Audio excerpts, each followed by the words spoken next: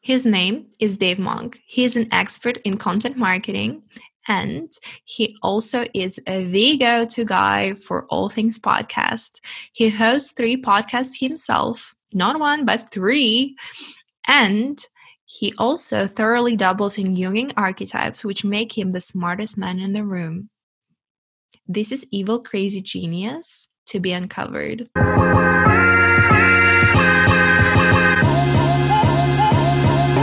Hey Dave, can you tell us what is an archetype? Okay. First and foremost, let's go right back to the beginning of the theory. All right. An archetype is basically starts off with Carl Jung. Mm-hmm. And Carl Jung theorized the archetype back in 1916. It's essentially, at the theoretical level, is our visual patterns, how we interpret visual data. So if we see a hero archetype in a movie, he has a certain pattern that we interpret him as a hero, or her as a hero. It's not a generalization, it's not a stereotype. So, because an archetype transcends cultural barriers. Right. So, a archetypal hero in America will be a cowboy. An archetypal hero in Japan will be a samurai. Both got the same story arc, but they've got different costumes and they're different in the cultural context, but they've still got the same story, if that makes sense. Yeah, is it right that it's like something that it's innate, like Carl Jung found out, but it's not even something that we acquire from the society. It's something that we're born with, which is super strange. Yeah. Yeah, so it's all part of our nurture training. So we get taught basically the same story, no matter where in the world as kids. And that's how we get trained to recognise certain patterns in all sorts of pop culture and marketing. So it's and there's like 12 of them. There is 12 according to Mark and Pearson in the book came out in 2001 called The Hero and the Outlaw. Yeah. And I would put the argument here that there is many, many more archetypes that we can uncover. As we compare marketing to, say, popular culture, we can, for example, one that they didn't really touch on, I know they covered the Outlaw, but in the 2000s and 2010, there was the anti-hero that wasn't mentioned in the book. And I mean, anti-hero is quite relevant for today's day and age because now we've got a flawed hero. He's not a villain. He's kind of bimoral. He walks the line between good and bad. So that's why someone like Batman is so more fascinating than, say, Superman, because Batman's got that. He's breaking the law by punching baddies in the face, but he's doing it for the right reasons. So yeah.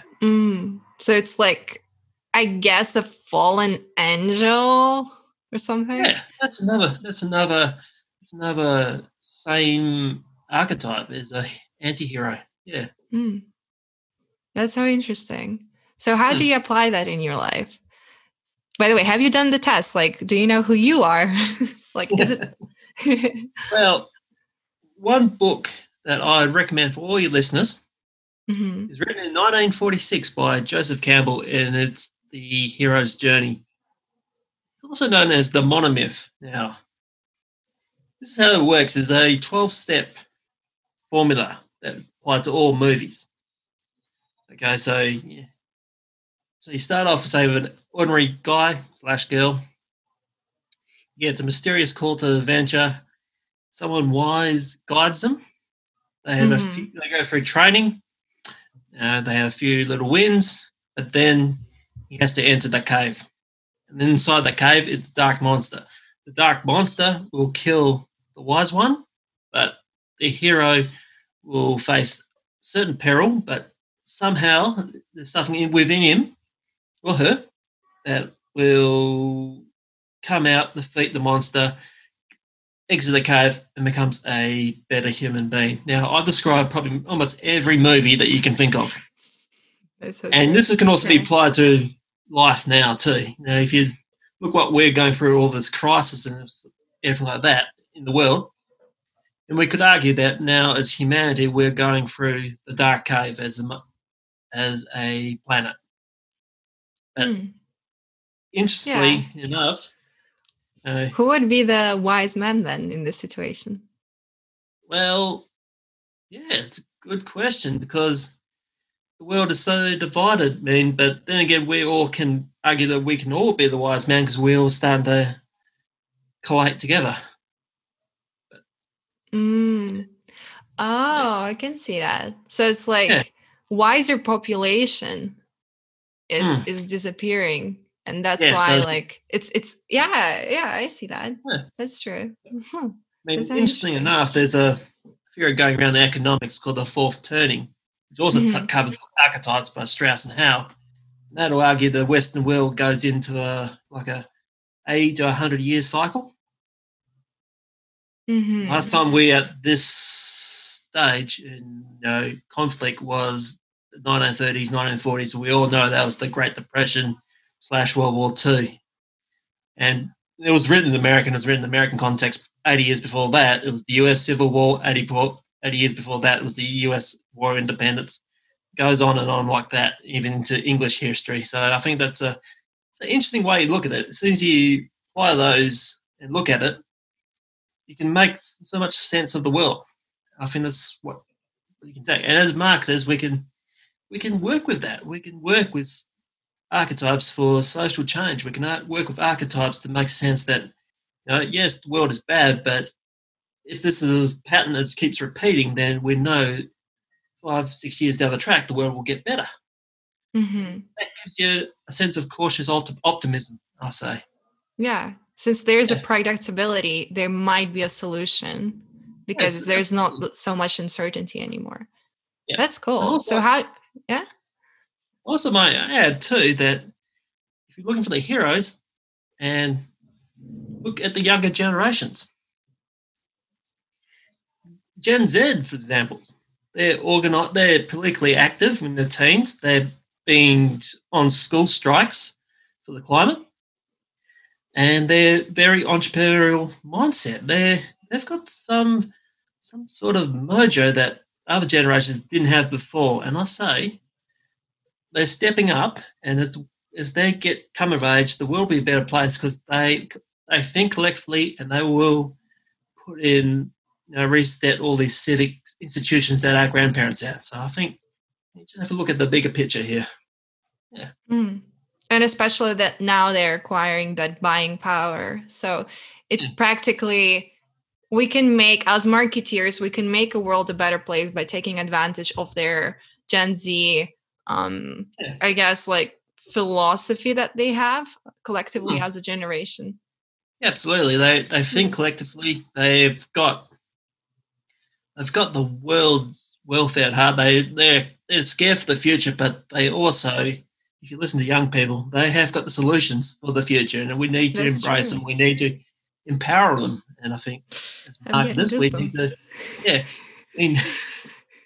we need to embrace them. I mean, I'm not saying we sell to them, but marketing is also about social change and behavioural change. I mean, my country, Australia, we've got a long history of social change marketing. We're one of the pioneers of quit smoking, for example, and don't drink and drive, and that sort of thing. Government has been investing in that for about 40 odd years. So I think, just put good power of marketing for good. That's my point. Yeah. But even selling products, you can still use marketing for good, because if you're selling not just products that are wasting time or they're just pointless, you can also provide solutions to larger demographics, because finally the companies can show their solution to other people. And absolutely.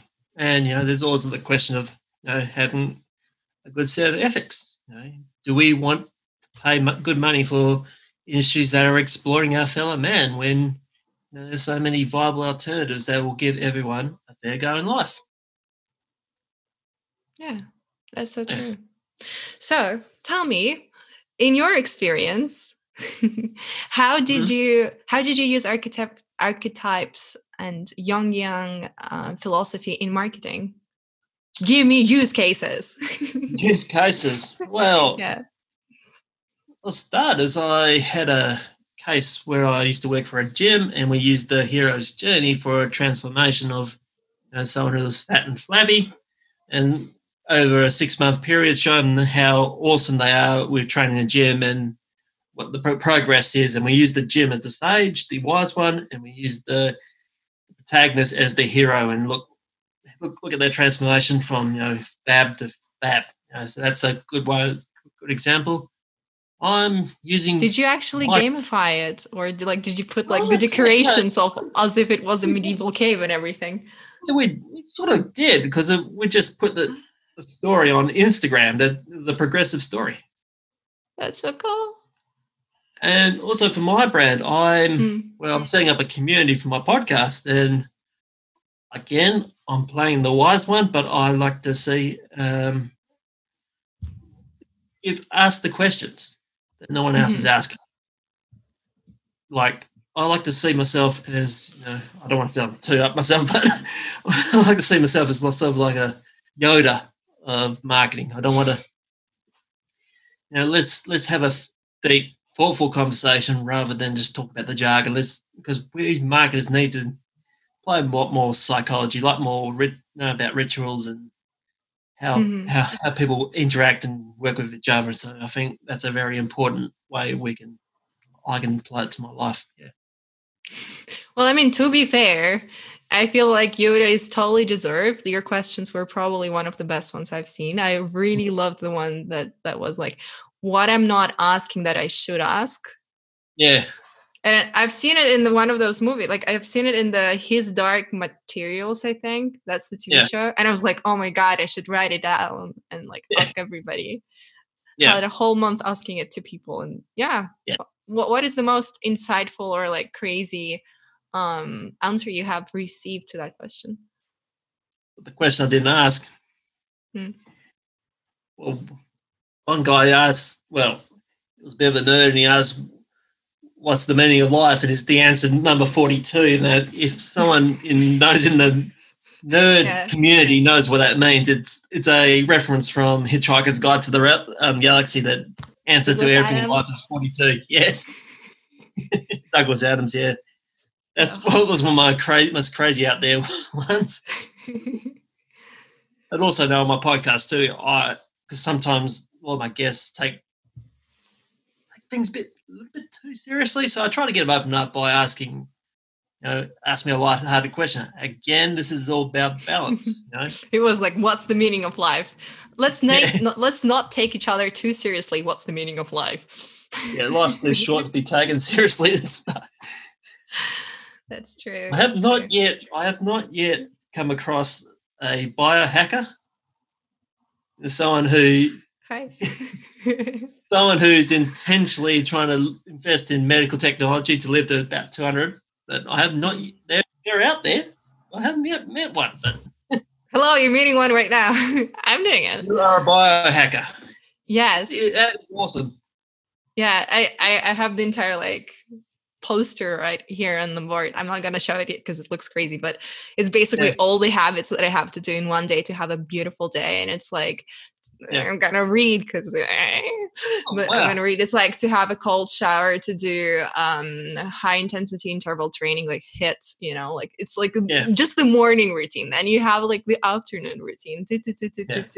But it makes this huge difference in your life, even if you just implement a couple of them, honestly. Cold showers, you're good to go.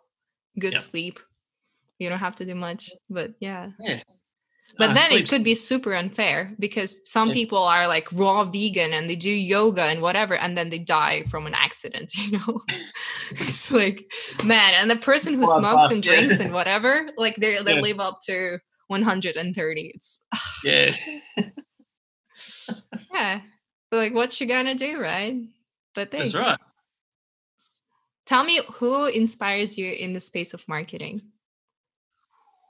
Who inspires me in the space of marketing? There's a guy over here in Australia. His name is Todd Sampson. He's the Never heard of him.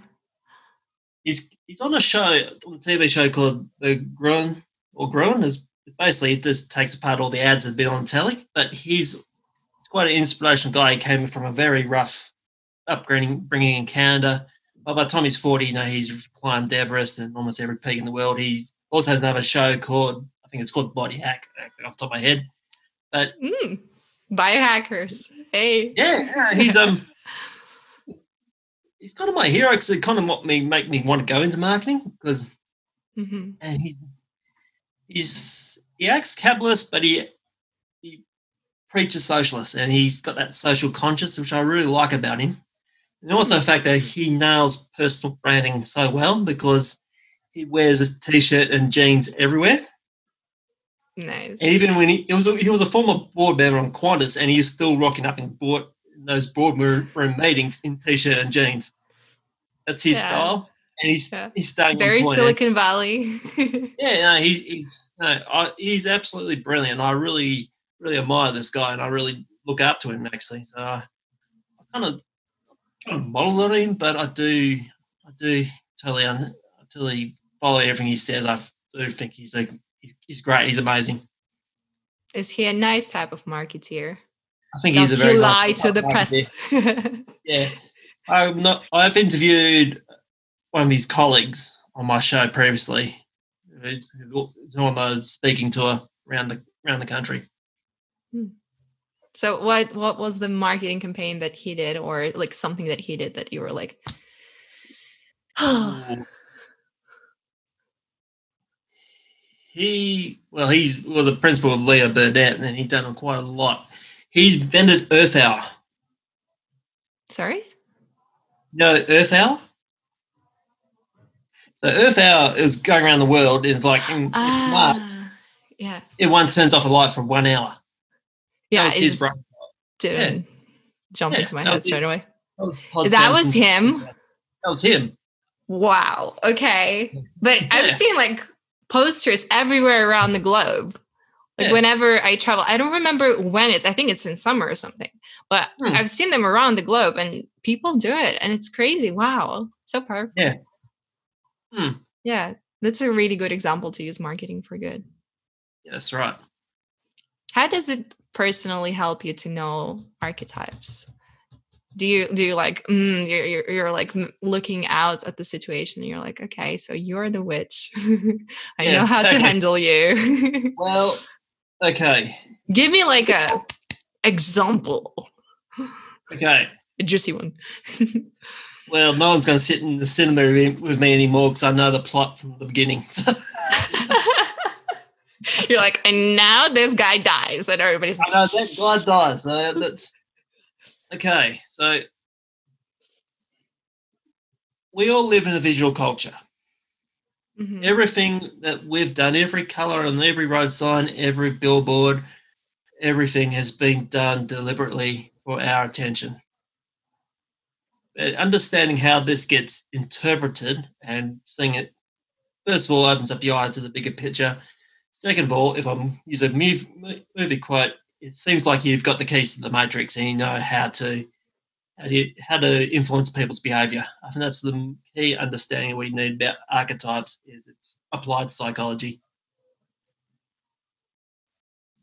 So how do you use it? Like, so imagine you go to the supermarket or whatever. Like, give me like an actionable example. Like, how can you use it in your real life? So, first and foremost, if you're going to tell a story, follow the trope that makes it more believable. So the one I've told you, the monomyth. Other ways you can work with archetypes is through, personal branding. If you go read Mark and Pearson here on Outlaw and identify the 12 archetypes, in the back of each chapter there is a small test that you can do. Now, what the test involves, and I've written this extensively in my thesis, is that you think of one brand and you picture the brand in each of the 12 archetypes, and the one that makes the most sense to you, that's the archetype. And if you want to do that for the personal brand, just picture yourself as outlaw, picture picture yourself as the innocent, picture yourself as the jester, so on and so forth, and which one will fit you personally and which one you're more comfortable with, then apply that to your life. So, and the great thing about it, it's based on pop culture, and there's plenty of examples of plenty of characters in TV and books and film that you can emulate. For example, if you want to go for the ruler, it's all about luxury goods. So that means, get suited up, start driving Mercedes, start acting important if that suits you. Alternatively, if you're a jester, start wearing bright-coloured clothes, start cracking funnies, start being more affable and more likeable. That suits you. So it all comes back down to your personality. And this will strengthen your personal brand. That's so weird because usually nowadays there's a whole movement about I don't want to be labeled, I'm non-binary. I'm stop labeling me. I'm just a human. And practically what you're saying is in order to appeal to the masses, you cannot be vague. You cannot be undefined. You have to have a certain label that fits into this archetype matrix. So people recognize you and can relate or get inspired by you easily. Exactly. It's it sounds crazy, but you're right. People don't want people. This is a good way of being both individual and collective. You have. We're all social animals after all, so we have to find our place, find our niche in the world. You can't just say, no, I'm not going to do it and just act like a crazy person because, yeah. Being that is an archetype, you can be like a hobo. Oh, wait, is it? Well, what's the archetype of a crazy person? It's when you try to be original, when you try to be weird and whatever, you still are an archetype. You're still already there's already something thought about you. Yeah, they'll fit into the jester, but that could be on the dark side of the jester. And one thing I haven't really touched too much is on the shadow. Right. Tell me more. So, okay, Jung, when he first written it out, said the shadow is the face the world didn't want to see. It's your mask. This is where it gets really interesting.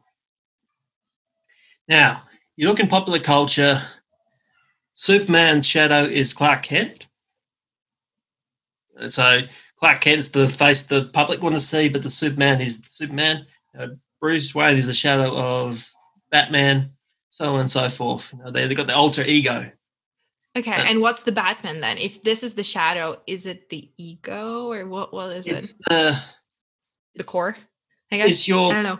It's almost like your private self or the darker side of you. So, characters are not one-dimensional; they're multi-dimensional. This is adding a different dimension to you. Think of it like yin and yang. If there's light, there's darkness. If darkness is light, and I can go on and on about this forever. But the point about the shadow is that it's the other side of your personality. It's the dark side. It's not necessarily the evil side, but it's the hidden side, the private side of your life.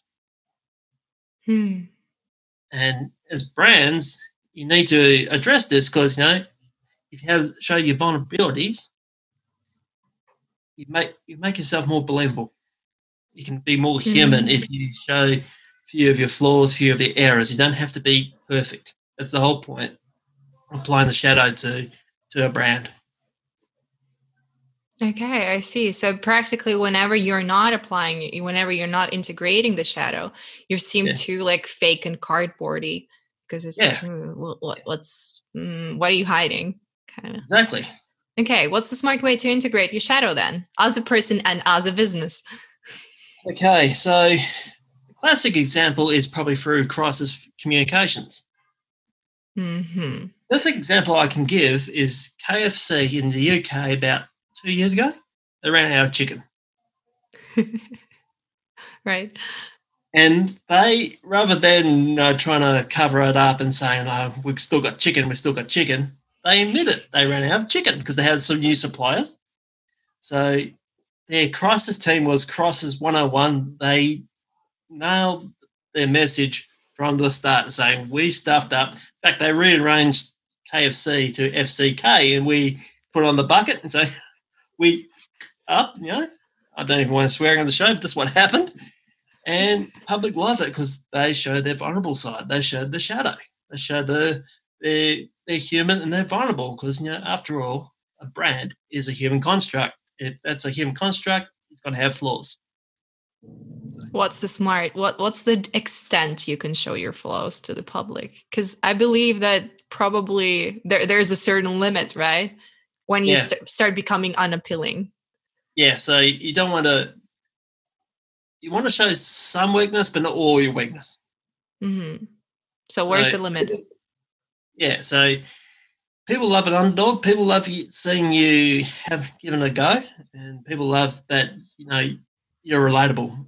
You don't want to say that you're completely bad because that will just give away. Same if you want to say you're completely good and innocent and nothing goes wrong in your business. That's turns people off. So you need a happy medium, so to speak. So basically like a half and half, roughly. Yeah. Well, okay. 60-40. Cool. So 60% good, 40% not so good. That's surprising. I would have thought it would be like 20 and 80. Or it could be 20-80, but it's a little bit of both. So yeah. And the question as well is, I guess, like, do you let some things just like slip up and escape and that's your shadow, or does it have to be intentionally crafted and because you're a control freak and you're like, okay, now I'm going to show that I'm sneezing. I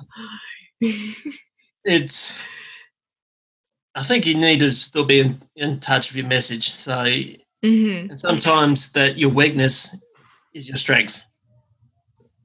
So elaborate on that. How can you make that? If you're small, for example, and you go up against a big corporation, use that to your advantage. Your weakness is that you're small, but you know what? You can have more personal customers experience. Or that more that nice touch that people want. That small town values, things like that. So there's many ways you can do it. Many ways you can apply to it. Yeah. I see. So if you're small, you can be like, oh, we're just personalizing. It's just more heart to it. Yeah. We've got more heart. We're more community focused. We're more boutique. We can be more relatable to you. You're not just a number to us. You're a customer. What is the biggest realization that finding out about archetypes led you to? Ooh. That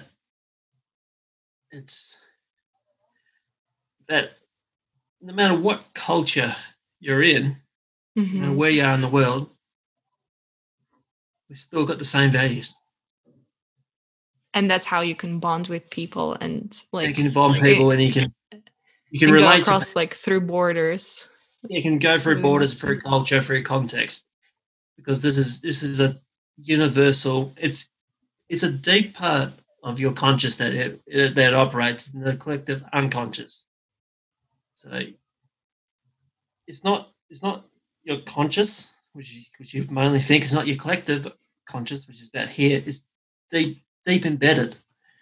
I know it almost sounds like it's pseudoscience or astrology or something like that, but it's not, because it's been tested. It's been tests of it with CTE machines, for example.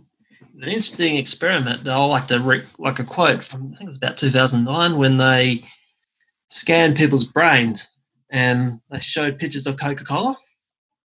Okay. And of course, Coca-Cola. That was interpreted by almost every test subject the same way as seeing an old friend.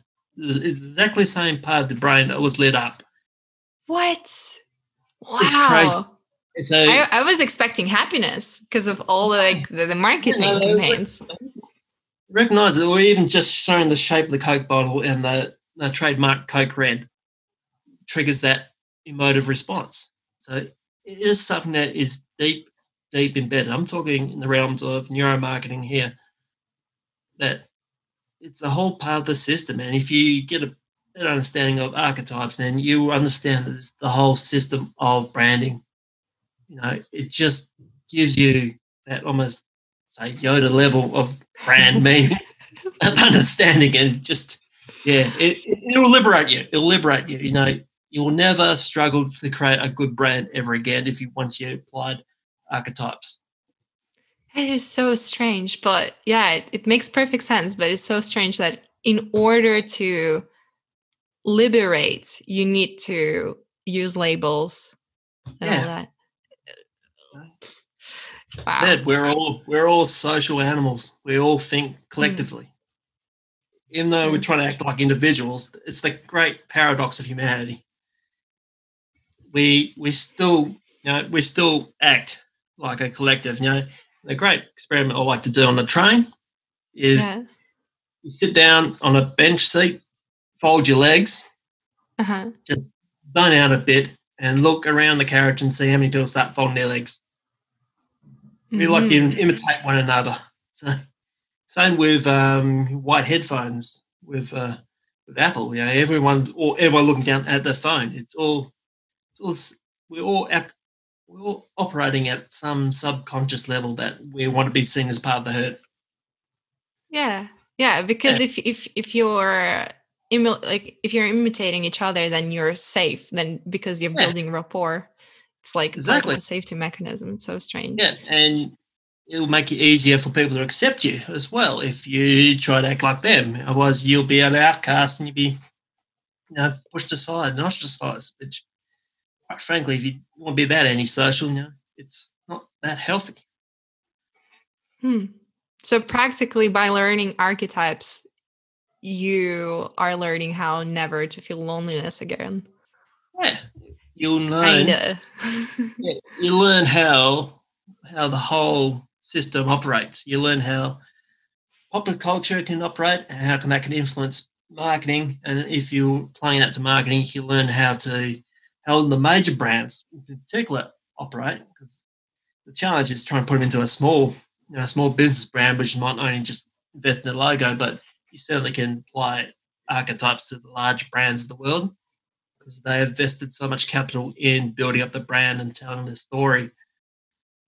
That's a huge trend. Like nowadays, nobody really cares about anything else but storytelling. That's a hugest buzzword of 2020 and 2019. Like storytelling. But storytelling.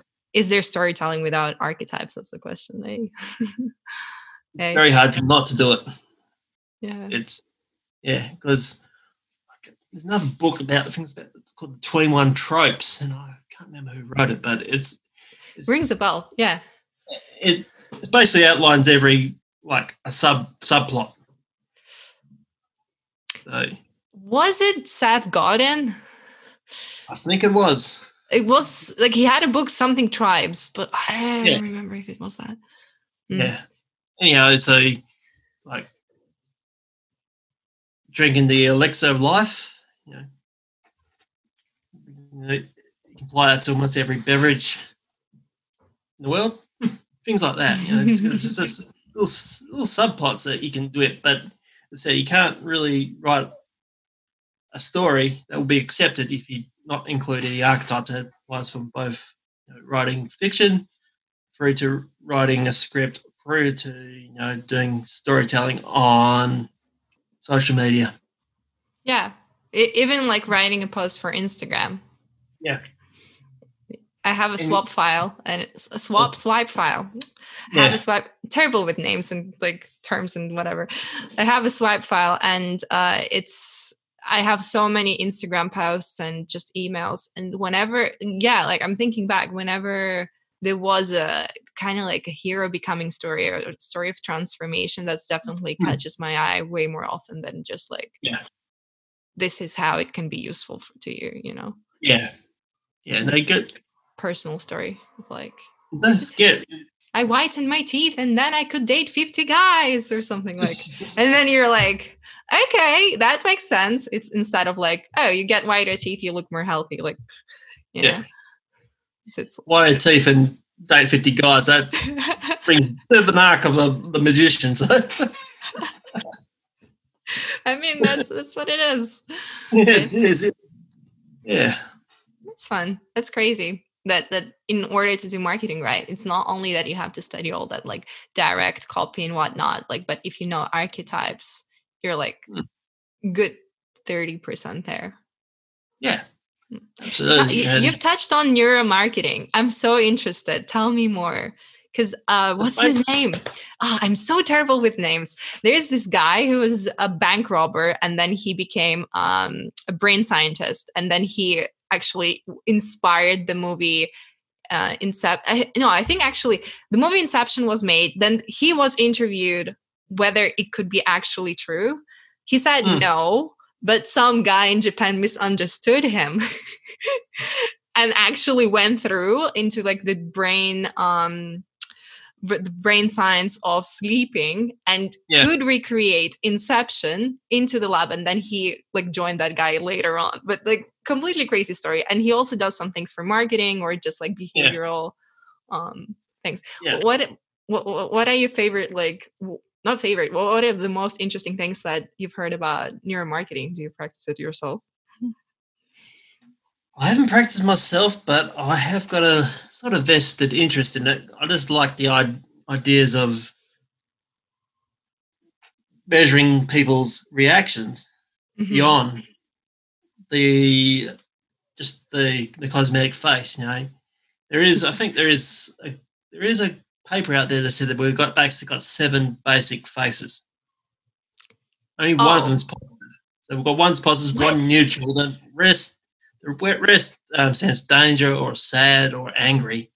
Contempt as well. Yeah. So this is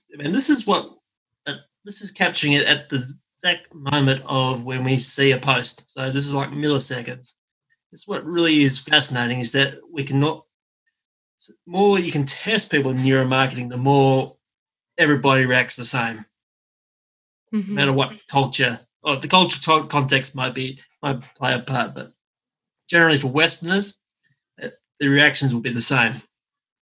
But it's just fascinating that it's just the whole measuring of people's reactions to things and how we as marketers can, I don't like the word manipulate, but we can actually work that to our advantage. Influence is probably a better word.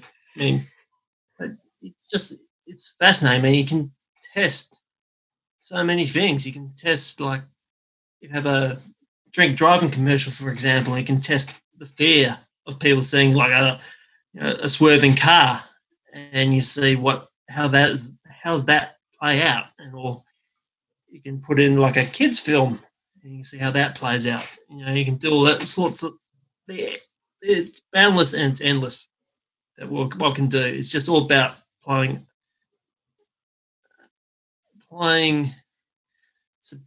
objective science to marketing and how marketing messages are interpreted. It's basically what I find fascinating about neuromarketing. It's a new frontier too, so it's only been around since 2010. Really, it's really relatively new. Yeah, and it probably it's not that easy to like apply it to the marketing campaigns because like you can still have that, like, what is it called, like a sample group of people, and you can pitch sample group, right? Sample group, Test group. That's right.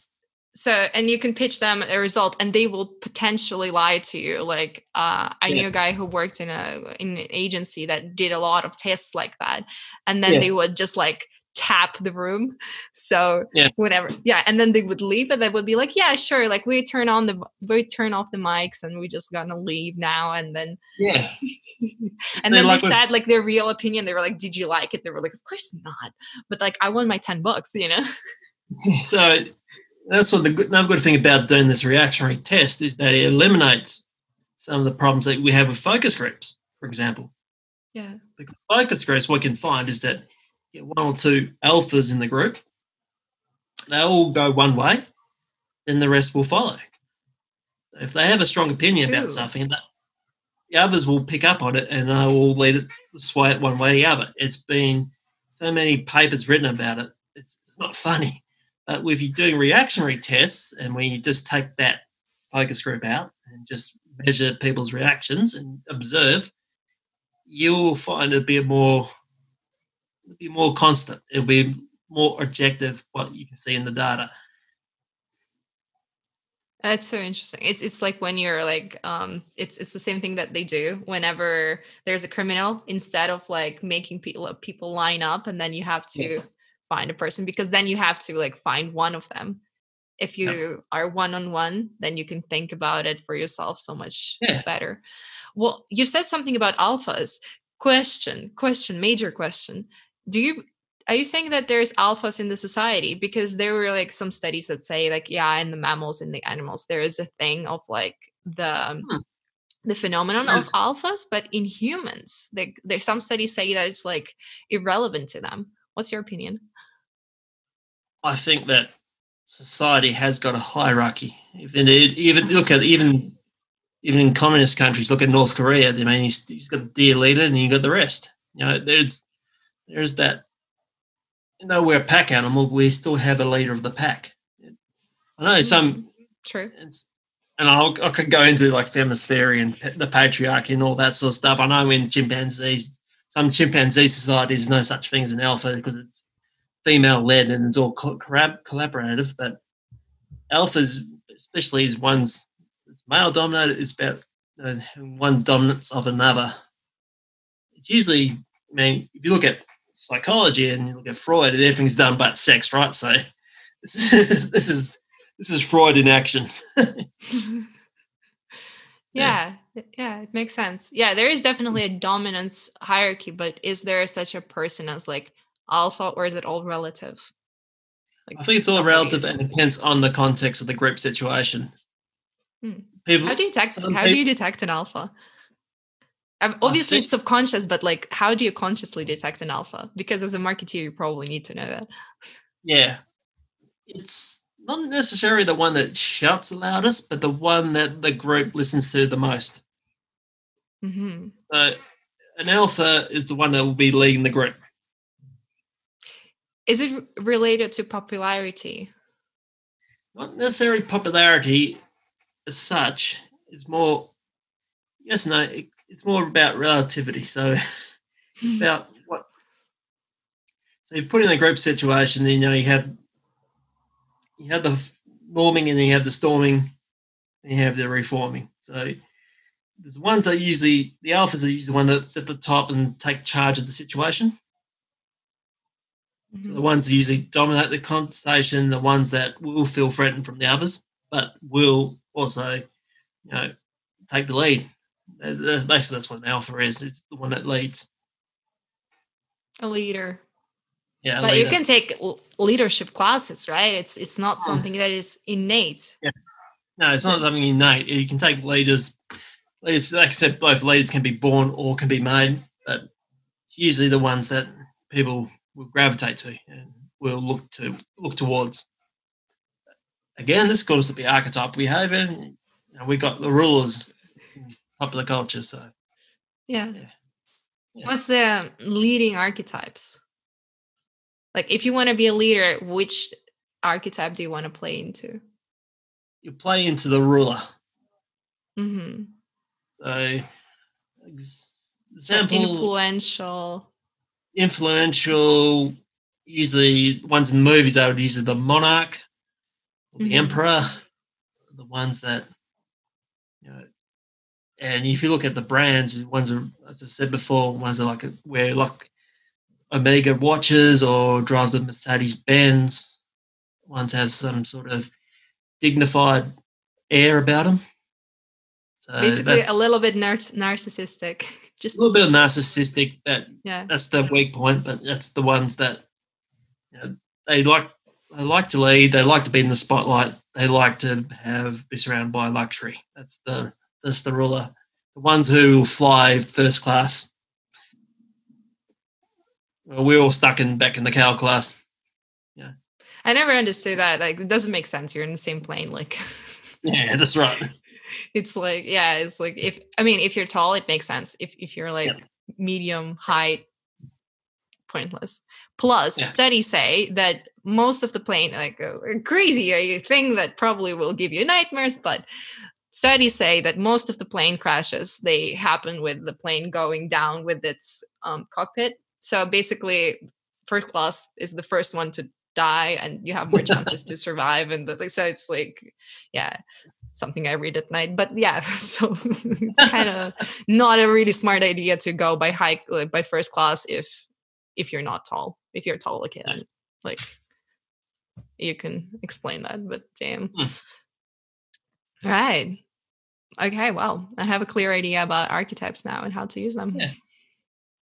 Yeah, and look, you just can apply them all throughout your life, and you'll never view pop culture the same way again. It's like you basically are doomed with movies and TV shows and books. Exactly. But on the bright side, in life, you will have life hacks. Life hacks, and you'll be the smartest person in the room. Who doesn't want you that? Decide. You decide. Yeah. Pleasure from pop culture or pleasure from being the smartest person in the room. Yeah. Right. It was a pleasure to talk to you. Same here.